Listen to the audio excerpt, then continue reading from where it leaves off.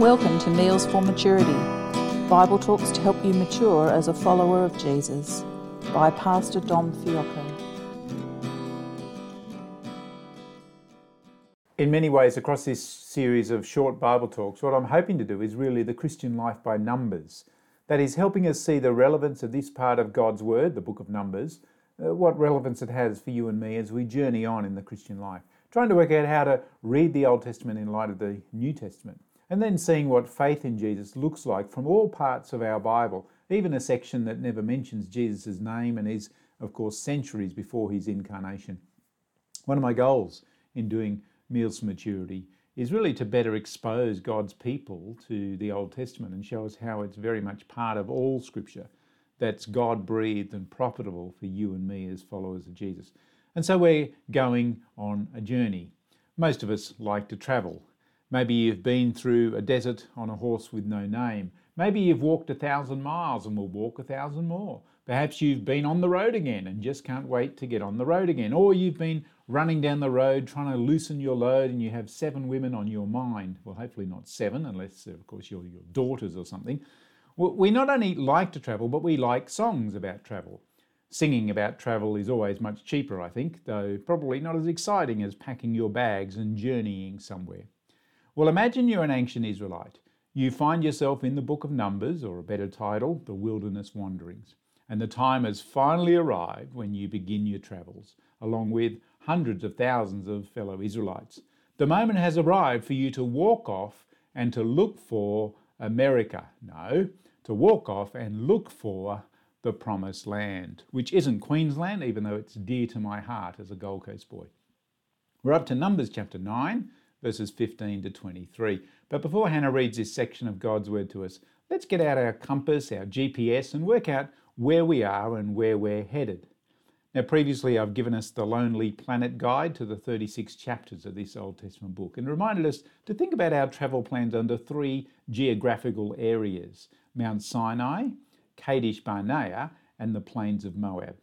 Now, what's remarkable about our journey so far with the previous 4 Bible talks I've given is that the first 10 chapters of Numbers covers around 19 days of Old Testament history, but then the next section, chapters 10 to 14, takes place over a period of 10 days, and then the next section, chapters 15 to 19, covers 37 years wandering about in the wilderness. And then finally, chapters 20 to 36 is about 10 months, eventually arriving on the plains of Moab, not via a plane, but on a foot. And you're poised, ready to enter the land of Canaan, the Promised Land. And by the time we get to Numbers 9, we've been given a pretty good picture of ancient Israel. As an Israelite man or woman, you come out looking okay. You've listened to God. You've trusted God's servant, Moses. You've been obedient to the law and the priest. You've even followed through on the census, this great counting of your tribe that God requires of you, especially the military men and the Levites across chapters 1 to 4. The ABS website didn't crash during this census, so all went well. And sadly, as we'll discover more as we journey on in this series, that things go pear-shaped now for you and your family on this wilderness journey. Apologies to pears, who always seem to get a bad name, don't they? Things go wrong. Massive failures. Things are not according to plan. But more on that in the later weeks. By the time of chapter 9, it's been a whole year since the miraculous escape and exodus out of Egypt, your redemption by God himself. And now God calls you and your family to a remembrance feast of his grace and mercy toward you. So chapter 9, verses 1 to 14, that we're not going to read, details the Passover celebration and how you are to recall God's lavish grace upon you. This is now the second time in your Israelite history that you've celebrated the Passover feast. You did it first back in the book of Exodus, coming out of Egypt. This second Passover National Remembrance Day is a chance for you and your household to meditate again on God's patience and his faithfulness toward you. And then after this Passover is celebrated, you're to get set to enter the Promised Land that God will give to his people. Well, let's pick things up at chapter 9, verses 15 to 23. Numbers chapter 9, verses 15 to 23. On the day that the tabernacle was set up, the cloud covered the tabernacle, the tent of the testimony. And at evening it was over the tabernacle like the appearance of fire until morning. So it was always. The cloud covered it by day, and the appearance of fire by night. And whenever the cloud lifted from over the tent, after that the people of Israel set out. And in the place where the cloud settled down, there the people of Israel camped. At the command of the Lord the people of Israel set out, and at the command of the Lord they camped. As long as the cloud rested over the tabernacle, they remained in camp. Even when the cloud continued over the tabernacle many days, the people of Israel kept the charge of the Lord and did not set out. Sometimes the cloud was a few days over the tabernacle, and according to the command of the Lord they remained in camp. Then according to the command of the Lord they set out. And sometimes the cloud remained from evening until morning, and when the cloud lifted in the morning they set out. Or if it continued for a day and a night, when the cloud lifted they set out. Whether it was 2 days or a month or a longer time that the cloud continued over the tabernacle, abiding there, the people of Israel remained in camp and did not set out, but when it lifted they set out. At the command of the Lord they camped, and at the command of the Lord they set out. They kept the charge of the Lord, at the command of the Lord by Moses. This passage specifically tells us how God will guide Israel on their journey to fulfill yet another of the promises given to Abraham. So you stand at the base of Mount Sinai and you wait for God to guide you the next step. And guide he does in the most extraordinary way. I don't know if you've picked up, as Hannah read to us, the highly repetitive nature of verses 15 to 23. This repetition is meant to underscore something and highlight its importance. See, Bible writers will often do this, both in the Old and the New Testament. Repetition is a good tool that God's Word uses. Listen out for when it happens. Listen out for when it happens. Listen out for when it... In this case, the instructions are repeated so that Israel hears it loud and clear. We don't really need such a long passage to communicate what's happening, but God wants to make sure his people get it. And then we also have this phrase that keeps popping up. So verse 18, at the Lord's command, they set out, and at his command, they encamped. Verse 19, Israel kept the Lord's charge. Verse 20, according to the command of the Lord, then at his command. Verse 23, at the command of the Lord they camped, and at the command of the Lord they set out. They kept the charge of the Lord at the command of the Lord by Moses. So it's not rocket science to work out what we are to realise, that Israel obeyed God's command. They did what God required of them, and as a result they will be blessed. And here this blessing comes in the form of direct and unique guidance as they set out for the promised land. So verses 15 to 16 spells out the origin of the cloud. We read, on that day that the tabernacle was set up, the cloud covered the tabernacle, the tent of the testimony, and it was evening, and at the evening it was over the tabernacle, like the appearance of fire until morning. So it always was. The cloud covered it by day, and the appearance of fire by night. The tabernacle, this tent of the testimony in verse 15, refers back, of course, to Exodus chapter 40. The tabernacle is a tent-like structure that's portable, and God uses this to show his presence with his people. It was, of course, the precursor to the Old Testament temple. This tabernacle, this tent, was the place that the Ten Commandments were housed. Special sacrifices were offered. Moses speaks directly with God in the tabernacle. The elaborate furnishings were there, and the mercy seat, the Holy of Holies, was all part of the setup. The tabernacle was this sacred domain of the Levitical priesthood, revealing to you and me another aspect of the holiness of God and what's required to be his chosen people. And here in Numbers chapter 9, we're reminded of its significance with the appearance of a supernatural phenomena. A cloud covers the tabernacle in the day, and at night it has the appearance of fire. It's not the only time God uses the natural elements of cloud and fire to display his presence and power. Throughout the book of Exodus, God has revealed his presence in this way. Even on Mount Sinai, remember, as Moses goes up to receive the law from God for his people, we're told that the mountain appeared to be on fire and covered in a thick cloud. Well, here in Numbers, as we set out to travel, the God of Mount Sinai is still present with his people. The God of Abraham, the God of Moses, is still very much with his people in covenantal relationship.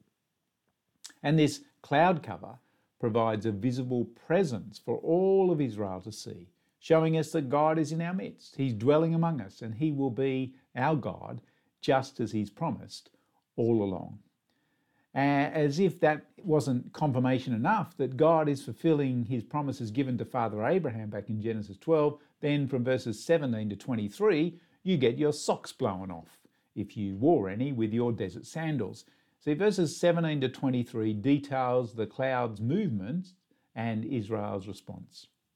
Now, I've heard of people following their counsellor or their psychiatrist or doctor or dietitian for advice.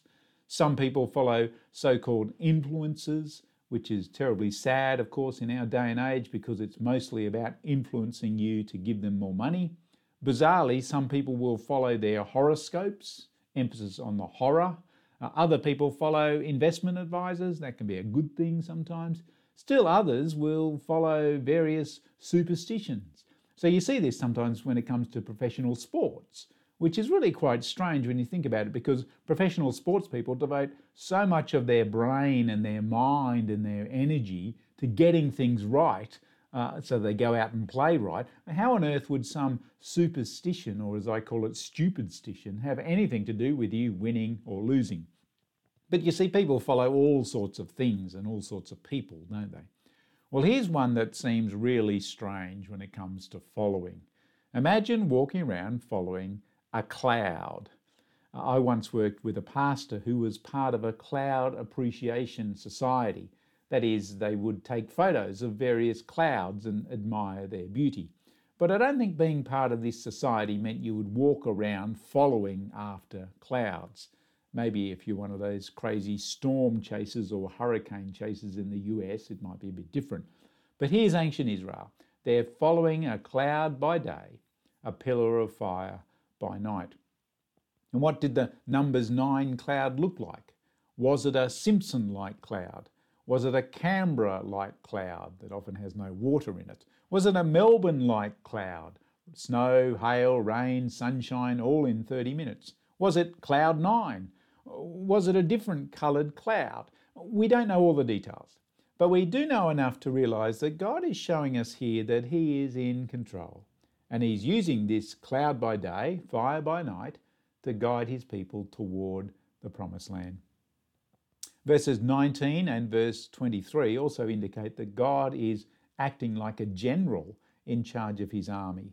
Yahweh will keep watch, he will keep guard over his people. He provides this protective cordon, if you like, around Israel. And later in Numbers 14, we learn that even the other nations know about this cloud and protection by Israel's God.